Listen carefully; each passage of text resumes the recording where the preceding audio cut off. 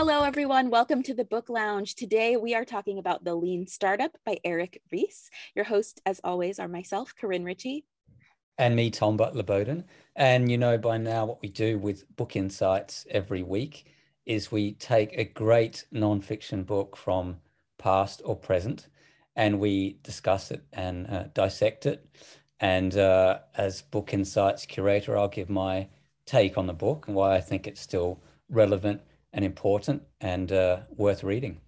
Yeah, and I'll also chime in about the book and update you on the latest news about the title and the author. Now, for the most in-depth knowledge about this book, we recommend two things. One, this podcast is brought to you by Memode, so be sure to check out the savable, shareable 10 bullet point memo about this book. That'll be a great way to learn. Also, check out the Book Insights episode on this book. That one's going to be a more detailed, like summary, analysis, overview. But here in the Book Lounge episodes, it's more of just an informal chat about this book of the week. Yeah, so our book of the week is The Lean Startup, and it's considered a bit of a Bible in terms of Silicon Valley startup world. It's basically, how to get a new tech company or any company actually off the ground and scale it as quickly as possible. There's quite a lot of new ideas in this book when it came out, and now are sort of, really part of the terrain. But hopefully we can dig into some of these ideas a bit with our guest. That's right. So to discuss Lean Startup with us, we're bringing on our guest who is an influencer, entrepreneur, the founder of Master Talk. He coaches business executives on effective corporate communications, and he has lots of experience coaching many startups. So thank you so much for joining us, Brendan Kumarasamy. Hey, it's great to be here, you two. Thanks for having me on.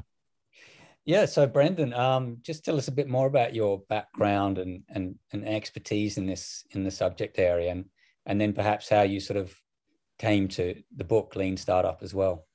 Yeah, absolutely. Happy to. So when I was in university, I went to business school and I did these things called case competitions. Think of it like professional sports, but for nerds. So while other guys my age were playing a basketball or baseball, I wasn't one of those guys. I did presentations competitively, and that's how I learned how to speak. But the goal was never to become an entrepreneur. It was to work at McKinsey and be a consultant. So I did a lot of these case competitions. And also earlier in my career, I was a venture capitalist. So I worked with a lot of technology CEOs, mostly on the younger side. We ran a student-run VC. We'd invest different checks within startups. So Lean Startup was definitely one of the required readings for many of the portfolio companies. But the other piece as well is I realized that a lot of tech CEOs were really good at building product, really bad at communicating product. And that's what led to my YouTube channel, eventually the business as well. Interesting. That's great. I can totally see how that would be a challenge because they are two completely different skill sets. The ability to like engineer something, have an idea, but then to communicate that's a whole different thing. So I'm sure people really value your services. Absolutely. Yeah. So let's drill down into the book a bit. I mean, I think there's a fair amount of romanticization about the entrepreneur, right, in our capitalist society. That someone with this great vision who, dreams something up, sort of build it, they will come kind of thing. But I think what this book tried to do was sort of bring things down to earth a bit more. The reality, of course, it's all very much confirmation bias. We only ever really see, the enterprises that succeed. All the other ones quietly die and wither away, and you never hear much about them. So, Brendan, I mean, I was just, wondering if you read this book as part of your, what you were talking about before, your activities. Did it change anything for you? Like, what's the main thing that sort of stood out for you?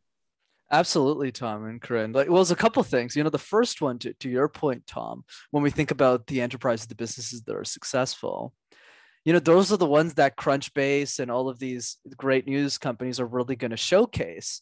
But they don't showcase the failures because there's no story around that. No one's going to read that.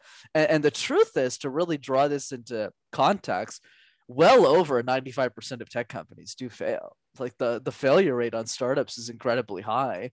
But to your point, what the media showcases is really the 5%, the 3%, the 2% that really, in the numbers probably even lesser than that, that actually are successful. And what Eric argues in the Lean Startup is that many of those companies really did follow a lot of the principles that he teaches in the book. And one of them that probably stuck out to me when really understanding Eric's work is really around the idea of iteration, right? Doing things that don't scale and being problem focused rather than solution focused. And this is true with a lot of engineers, is whenever they want to build something, they really get focused too much on the shiny objects versus, is this actually something that people want? And making sure that from day one, the customer is in the center of the world and not the gizmos and the features and what they actually want to build. Well, I mean, yeah, that all makes perfect sense. I guess when I was reading this book, I was thinking, yeah, Eric makes a lot of sense in terms of iteration and minimum viable product, which we can come on to. But on the other hand, like you look at someone like Elon Musk, he is the sort of classic entrepreneur. Like he wanted like, you know, to fly to Mars. We should have electric cars, etc. But for someone like him, I'm not sure. Did he do much of this feedback in the beginning, iteration, etc., or was it really just driven by, you know, a great vision that he had, and everything was sort of pulled along by that? Yeah, that's an excellent question, Tom. So even in Elon's case, I would say there's only a very small number of founders who are successful who didn't do lean. Obviously, not all the principles stick, but let's say we take Elon as an example. He definitely implemented that principle. And I can give a concrete example here. SpaceX, you know, the first 2 or 3 launches on SpaceX actually failed. Like he actually messed up a lot of times until he got it right. He was actually on his last launch. And if his last launch didn't work, the company actually would have went bankrupt. That's how close Elon was to be able to not doing a great job. Another thing that Elon talks a lot about, and Eric simplifies it a lot in the book, which is a good thing so that people can understand it, is this idea of first principles thinking. Instead of asking ourselves, what does society believe? We need to ask ourselves what is actually true. And the only way to figure out what is actually true in Elon's case is to try a bunch of different things, get a lot of feedback, iterate a ton. Tesla is also a great example of this. A lot of people don't know this. He didn't actually have the idea for Tesla.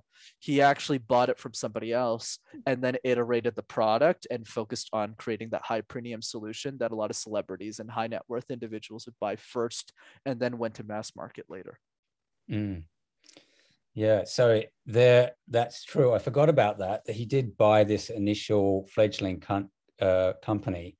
So there was already a minimum viable product that had sort of been tested with a small market. But for people who don't know, I mean, how would you describe the MVP? How does that work? Yeah, absolutely. So the MVP in a nutshell is, what is the product that is good enough to get us some feedback? Whereas I feel the struggle with a lot of tech founders, or really just in general, anyone who's trying to create an idea, whether it's a peanut butter company or a rocket ship company, is they wait too long to ship. And ship means actually get feedback from users. I mean, let me give a simple example here. Think about my YouTube channel. The first video that came out was me in my mother's basement with the phone. And I was just creating content. I had no idea what I was doing. And the product evolved over time. But if we don't take that first step to actually pressure test our ideas with the real world, we'll never get that feedback that we're looking for. And this is what Eric argues as well, whether it's in his books or in a lot of his teachings, is the education system as a whole doesn't set us up for the real world, because when we're in the education system, there's a clear set of parameters and defined ways of doing something. But when we get into the real world, we learn really quickly that's not how business works.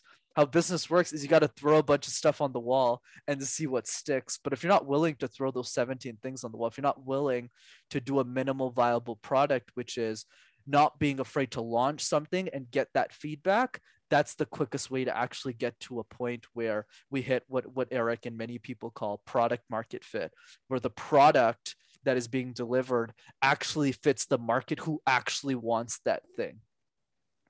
Yeah, so it sounds like the lesson for entrepreneurs who might be listening would be, rather than try to perfect something and end up bankrupting yourself before anyone has ever even seen what you're developing, it's start with something minimum.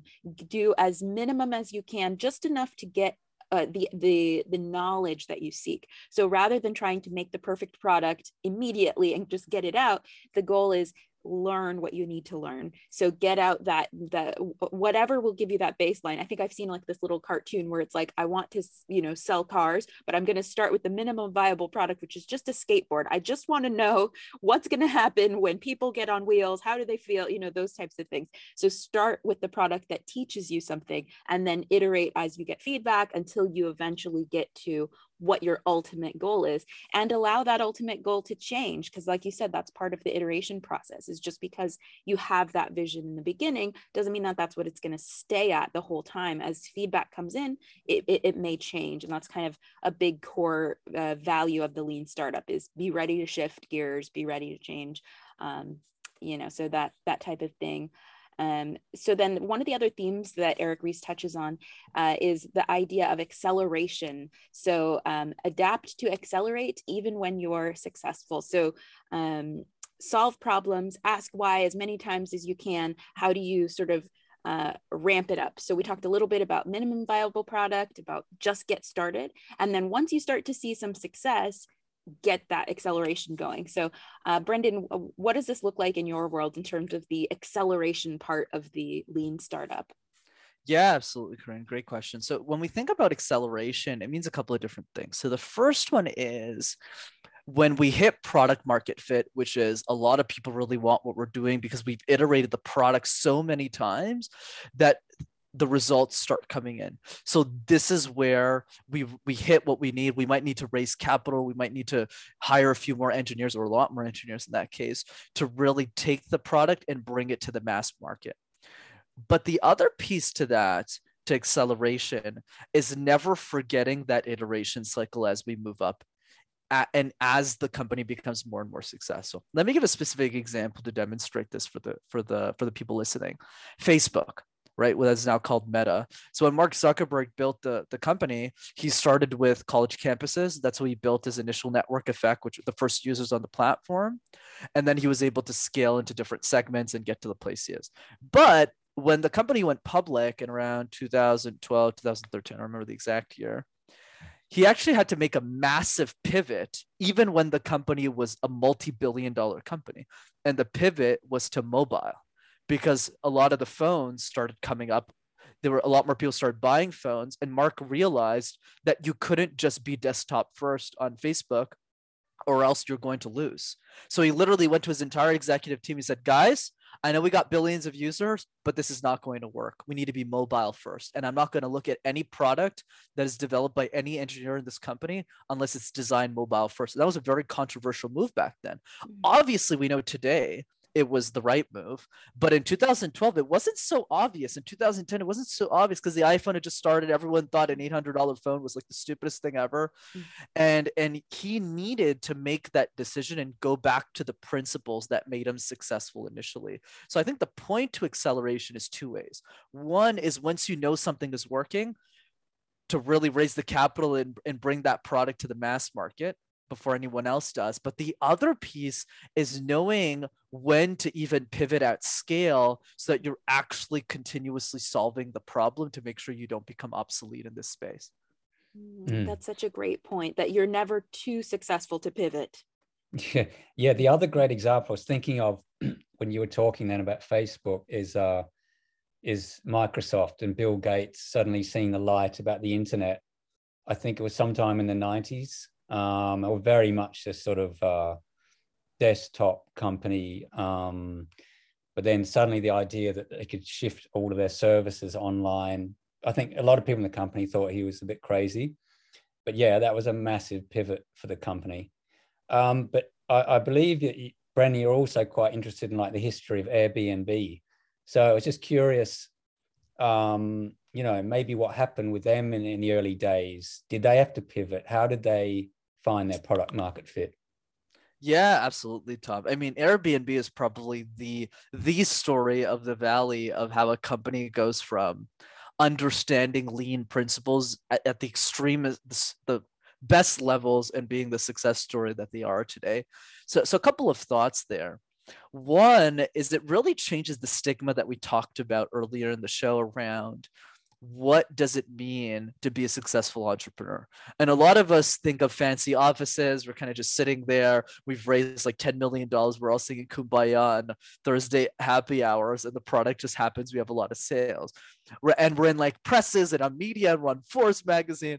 And he's this guy. We got this guy named Brian Chesky, who's the CEO of the company, with his co-founders Nathan Blakarczyk, who's the CTO of the company, and Joe Gebbia, who's the lead design guy.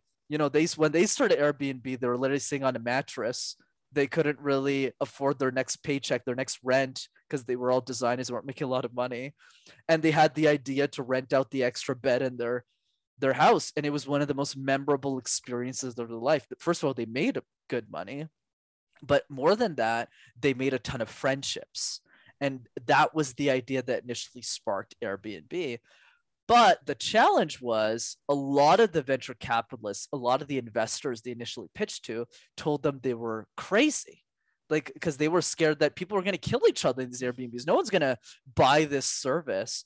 So what Paul Graham told them, Paul Graham is the founder of Y Combinator, one of the fastest accelerators in the world and the most successful one that's also based in the Bay Area. What Paul Graham told those guys is he said something that always stayed memorable to them. And what that idea was do things that don't scale. So when you start a business, you should always be willing to have those one-on-one interactions to make sure that 100 people love what you do versus 1,000 that sort of know about you. So when Paul asked them, hey, where are your customers? And they all said New York City. Paul replied with, what are you still doing in New York? What are you still doing in SF? Go to New York City and go see your customers. So when they flew out to the customers, they realized when talking to them one-on-one that the reason that a lot of them weren't getting their Airbnb's booked was because they had shitty photos. So instead of hiring this professional photographer that you would think, right, spend $1,000, they became the photographers. They knocked back at the people's house. They said, hey, we're your professional photographers. They started taking pictures. But the point of that entire story, Corinne and Tom, is if Brian and Nathan and Joe hadn't had those one-on-one conversations, sat down, met those hosts, they wouldn't have realized that was even a problem to begin with. So that's just an example of how the Airbnb team was very customer obsessed and were able to use a lot of those principles to get to scale and to get to the success that they have today. Totally. And that's such a great point that at the beginning, it's okay to do things that don't scale because, if they were thinking like, well, I'm not going to be able to take a picture of every Airbnb, so I guess I just won't, like, who knows how that could have negatively impacted the company. But in the beginning, it's okay to, like you said, be consumer focused and just obsess over all the details and, do everything you can, even if long-term you can't, but just to get that minimum viable product really, really going and accelerating. And still on product market fit, I mean, Brendan, talk about customer obsession. That's one thing, not scaling, getting the small things right. But what else can a company do that's struggling to get product market fit? They believe they've got something, but they're not getting, the users or customers. I mean, potentially unlimited amount of things they can do, but what are some sort of concrete things? Absolutely, Tom. I would say there's a couple of things. The first one is the best founders are problem focused, not solution focused, in the sense that they don't marry themselves to the solution. I'll give you an example with me. I always thought one-on-one coaching was the best way to serve people in communication, and I ended up being wrong. Because if you think about it, it doesn't really make that much sense. Because if you want to communicate, You want to do it with a group. So there's that social pressure and you're actually presenting to a group, which is what you do in the real world. Right. But I didn't know that at the beginning. That's just an easy example that people can understand. Whereas when we're problem focused and we're married to the problem, it doesn't matter what the solution is. So we'll try a bunch of different things. We'll make a bunch of mistakes to solve communication, to solve, another problem like Stripe did with payments, or to solve housing for the world with Airbnb and creating spaces outside of hotel rooms. So the first advice I would share is be problem focused. Think about the problem that you're solving, not the solution you're creating. Because if you focus, and a lot of scientists do this, if you focus too much on the gizmos, but those gizmos aren't actually solving a real problem in society, you're not going to get paid to solve that problem. You don't have a business, you have a hobby. And those are two different things because there's no exchange in value. The other piece is not being afraid to shift the direction of the company if you're not sure what the problem is. So if you don't have that problem, you need to be willing to rethink what you're doing in the company and pivot towards the problem, or else you're building a building with no foundation. Eventually, that building will fall apart. I'll give you a good example of a company that went bankrupt a few weeks ago called Fast. Right? Fast was a super fast growing startup. They'd raised $100 million in capital, but they never had product market fit. And they were burning $10 million a month, guys, $10 million a month. And they went to zero because after raising hundreds of millions of dollars, they had only made $600,000 of revenue in the business. Made absolutely no sense. I don't know, it was crazy enough to fund those guys. But the point is they didn't have that solution. So that would be piece number 2, is don't be afraid to list out problems that you see in society. The third recommendation that I have is ask a ton of questions. Remember, you're better off getting 10 people who absolutely adore you versus 1,000 people who sort of know you.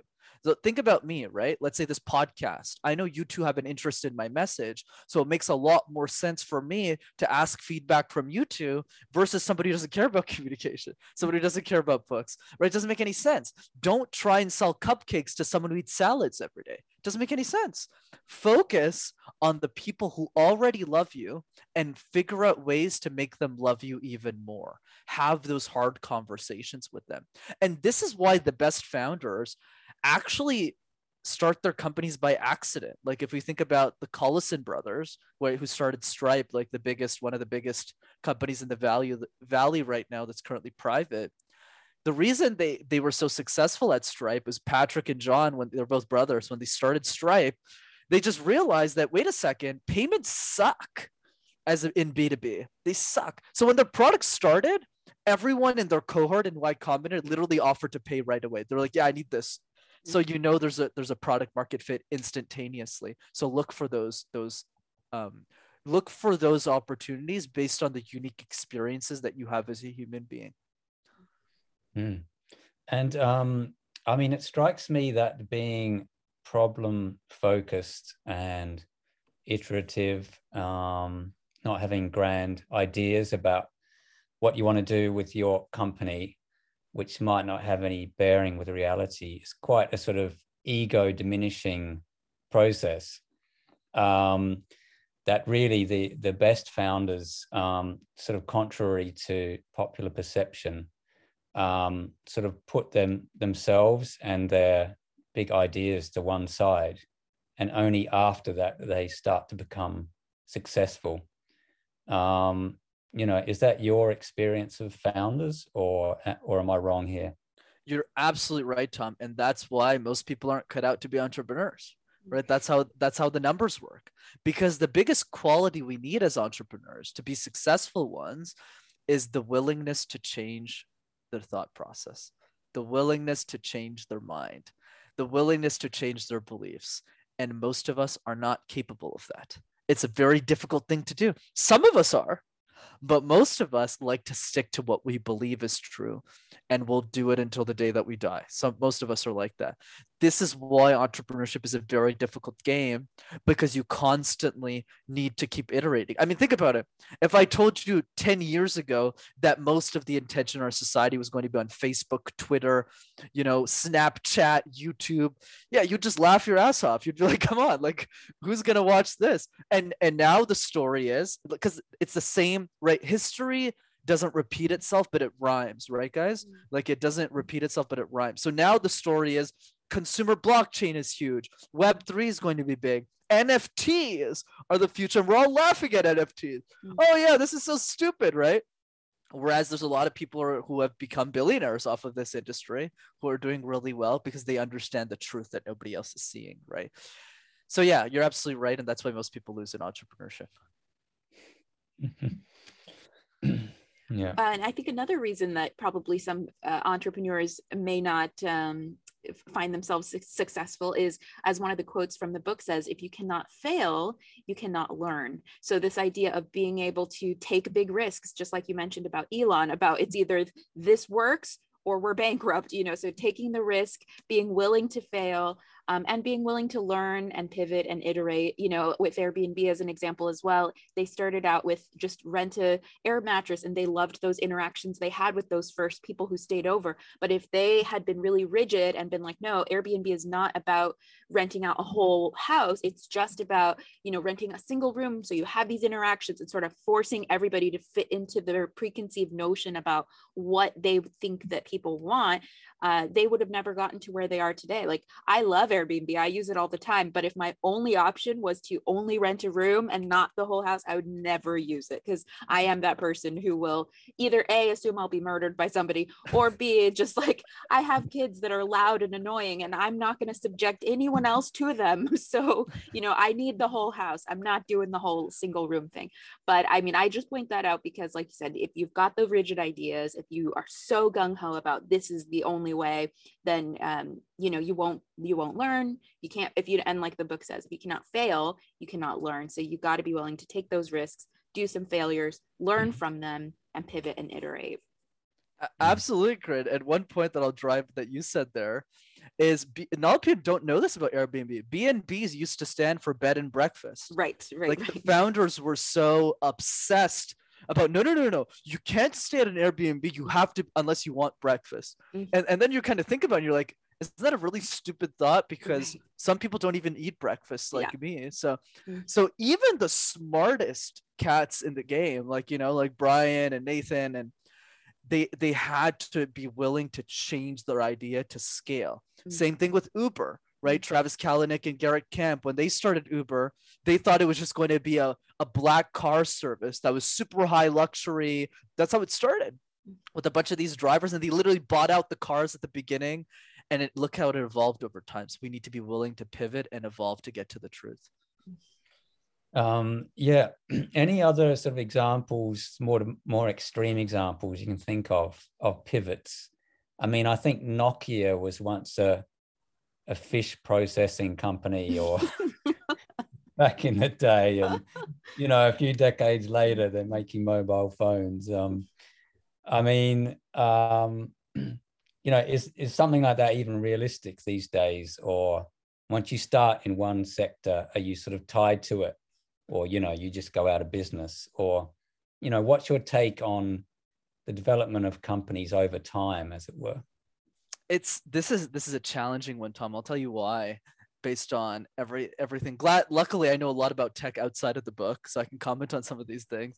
Is, you know, it was fascinating, you two, about startups, is even if we say something as a principle, there's always somebody who can say, no, I did it and I didn't follow any of that stuff. The good example is Parker Conrad, the CEO of Rippling, right? He used to be the CEO of Zenefits. And when he built Rippling, he didn't talk to one customer. He just built it and it just worked. But I will add, the reason Parker was successful is because he knew that customer inside and out because of his time at Zenefits. And when he ran Zenefits, he did a lot of the iteration cycles, right? So I think the key is there's definitely different examples. And you asked for an extreme. I'll give you the extreme most one that I know, Slack. A lot of people didn't know that Slack before was a video game. Okay, it was actually a video game. So Ben Horowitz, who was the head of Andreessen Horowitz, one of the top leading venture capital firms in the Valley, he funded Stuart Butterfield as the founder of Slack. That was initially a video game, and the video game was not working. They had raised millions of dollars. They were going to go to zero. And Stuart was like, guys, this is not working. I don't want to waste my investors' money. Let's just quit. So he quit, like literally, he quit the startup. And then Ben looked at him, and a couple of members that invested in him, and said, you know, we really believe in you. Try and find something that you feel we can build. So he looked at his video game, he went back to his engineering team, and he realized, okay, what's something that we can salvage here? Is there anything we can build a product around? And one of the engineers said, actually a team of them said, what about the messaging system? So the video game had this really nice and sophisticated messaging system. And that made them think about how can we iterate on that messaging system? And that was the initial MVP for Slack. So you literally went from a video game, you two, to one of the top messaging systems on the planet that sold to Salesforce. So what's the message here? I think the message here is there's a couple of types of entrepreneurs that are successful. There's no one fits size all. There's the accidental entrepreneur who finds a problem and then builds a business around it. I'm actually an example of that. I never intended to be a business owner. It just so happened that I was really good at communication coaching. There was a product that people were willing to pay for. I was able to scale the business. So I'm like category one. Stripe's founders are a good example of that. Airbnb's founders, they just happened to stumble upon the problem. They were kind of walking and they just fell over, and then they're like, oh, there's a problem here. We should solve it. The second type of founder is the builder. So the builder is the person who's just always going to be an entrepreneur. Even if they fail every day for the rest of their life, they'll just never hold a job. They just love building. Some examples include Slack's founders, right? So Stuart's a good example of this. He's just building. You know what? Even if this video game doesn't work, I'm just going to go to the next thing. Twitch's founders are a good example of this. Michael Seibel, Justin Kahn, Emmett. When they started Twitch, it was literally a dude called Justin. It was called Justin.tv, and he had a camera on his head. Okay, that's how it started. Okay, they were part of the first ever Y Combinator patch. So these guys are builders. They didn't care about the result. They just like to build. And then those are really the two types that I've seen really in the Valley become really successful. And it's hard to say, is there really a pattern here? I think at the end of the day, the person who's type number one is easier to predict, but there's a lot of exception cases for type number two that just builds something that accidentally turns into something else. That also reminds me of the TikTok story where they had tried so hard to make it an educational platform. Like they started with this concept of people want short form learning, and then next thing you know, it's dance videos, and cats and whatever else. Oh yes, and you remind me as well, Corinne, of the third type that I just remembered is the founder who had the right idea at the wrong time. So a good example is Instacart. So Instacart's founders, Apurva Mehta, he had the right idea at the right time. So when that actually was done before and failed, there's a bunch of graveyard startups around Instagram. For those who don't know, Instacart is like a grocery delivery service. You can order groceries off an app or a mobile phone. And in the late 90s, during the dot-com bubble boom and bust, Webvan was actually the older version of Instacart, and they failed because mobile wasn't first. Nobody was willing to buy groceries. People were barely willing to buy books on the internet. That's how Jeff won, Jeff Bezos from Amazon. But then 20 years later, the idea worked. So the third type of entrepreneur is someone who takes a previously held idea that existed before, but is able to make it work in today's era because the timing for the technology finally makes sense. Netflix is another example of that, where 20 years ago wouldn't have worked, but because of the increase of broadband speed, he was able to make it work. Yeah, that sounds a bit more like the sort of more traditional definition of entrepreneur, which is someone who just takes resources from one area where they're low output and moves resources to an area where you get more out of it. So yeah, I think this is Lean Startup is a great book of, I don't know when it came out, a few years back now in the 2000s, but all the other literature on entrepreneurship I find pretty fascinating. You talked about the being very problem focused, that the good entrepreneurs do that. And I guess the flip side is that the good entrepreneur or company capitalizes on an unexpected success. So they've already got a business and something happens, some line of the business or whatever explodes and does very well. But many companies are sort of so narrow-minded, they think, no, that's not what we do. They almost try to like shut it down. So again, I guess this comes back to the issue of psychology, that the good entrepreneur is someone who is pretty open-minded compared to the average person. 100%. And the only piece I would add on top of that, Tom, wonderful insight, is they're open-minded and they're self-aware. So they're self-aware to understand themselves at a level that most people don't understand themselves. That means strengths and weaknesses. Let's use me as an example because I know myself best. I'm definitely a type 1 entrepreneur. I'm the type of person who's really focused, who's very problem focused.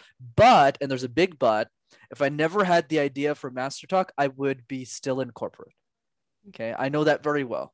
Like that's just the type of person that I am. But that self-awareness really helps us build the best possible business. Whereas there's other people who will look at their open-mindedness and their self-awareness and go, you know what, based on where the payments industry is going, I think X, Y, and Z will happen. And there's actually a great quote here that Patrick Collison talks about, and I think it summarizes so well the best entrepreneurs in the world or the best thought leaders.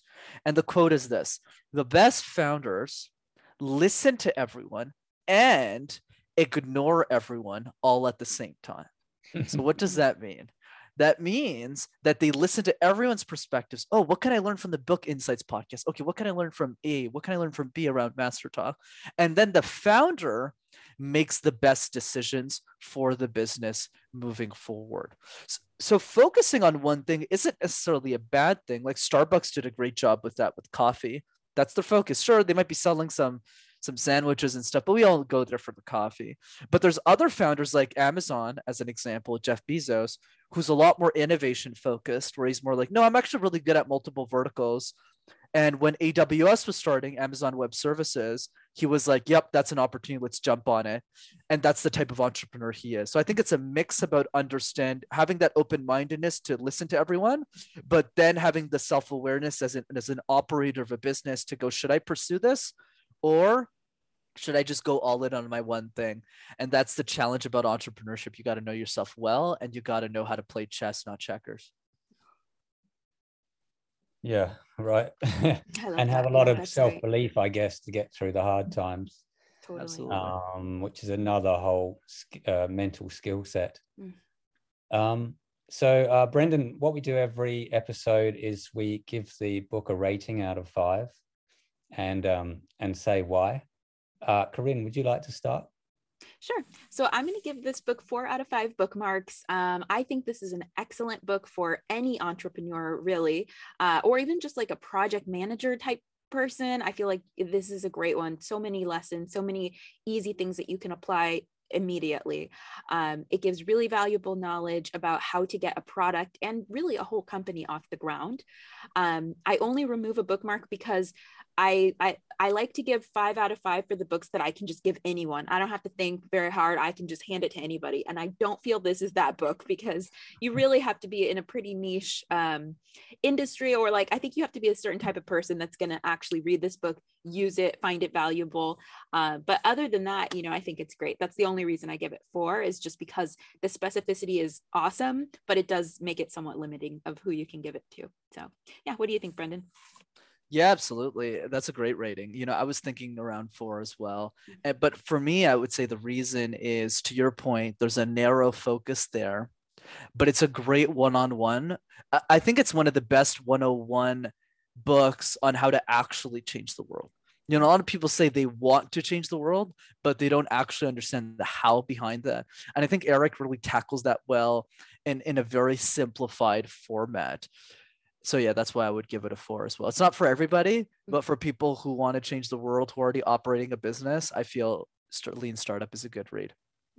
Yeah, absolutely. Or about to start a business. I guess that's a pretty good time to read it as well. Absolutely. What do you think, Yeah, Tom? I think it's easy to sort of read the biographies of great entrepreneurs and get very inspired without really understanding the mechanics of what's involved. So I would say read this book alongside of, a biography of Rockefeller or Jeff Bezos or Musk, to sort of come down to earth a bit. I think of this book alongside the E-Myth Revisited, which is about a sort of 90s book about starting a small business. And that one was very lots of interesting stories about people and stuff. This one's a bit more cut and dried. So I agree with you, Corinne, it's not for everyone. But anyone thinking of starting a business or in the midst of one, yeah, I think it's must reading. Yeah, and you're right. E-Myth is definitely related, and I love that book. We have an episode on that one, so if you're watching or listening and you've not checked out that episode on the E-Myth Revisited, definitely, if you liked this episode, you'll love that one as well. Mm-hmm. So looking at where the book is now, where Eric Ries is now. So basically Ries's writing career started with his blog back in 2008, which was called The Lean Startup. And then after that, he published this methodology into from his blog into this book, The Lean Startup. And that was published in 2011. Since then, it's sold over 1 million copies. As Tom mentioned, it's kind of the Silicon Valley Bible. It's everybody's read it. If you work in tech, you've read it, you've heard it. There's whole terminologies that this book sort of coined that are now best practices in any tech, company or Silicon Valley especially. So after the book was released, Eric Ries went on to speak at conferences, and he serves in an advisory role to numerous corporations, helping them to implement these strategies. In 2015, he released The Leader's Guide, which is a curriculum for his consulting work. And then in October of 2017, he released a new book called The Startup Way. Yeah, and so Brendan, tell us a bit more about your work and how people can find you online. Yeah, absolutely too. What a wonderful conversation. Thanks for having me on. Yeah, so 2 easy ways to keep in touch. The first one is the YouTube channel. Go to Master Talk in one word, and you'll have access to hundreds of free videos. And then the second one, for those that are interested in coaching, you can go to rockstarcommunicator.com. We do a bunch of free trainings over Zoom where you can learn for free on how to communicate ideas. Awesome. Amazing. Thank you, Brendan. Yeah, really, really valuable. Appreciate you being here. Of course. Yes, thanks for having me. I can't wait to check out some of the YouTube videos. And yes, just also a reminder, we've got a 10-point memo, which sort of covers the key points from the Lean Startup. And Corinne will also be doing a memo based on the conversation that you've just listened to. That's right. So if you want to make sure you have these insights with you on the go, be sure to check out the memo about this episode. And as always, every Wednesday, we'll be here chatting about a new book. So thank you again, Brendan. Hope you'll all check us out again for another episode. And you can also find us at Book Insights Pod on Facebook, Instagram, Twitter. And we have a new website. You can go to podcast.memo.com. We have this new Book Insights podcast homepage where you've got the archive of all of our episodes and info on them and info on how to connect with us. So, all right. Thanks so much, and hope you'll tune in again.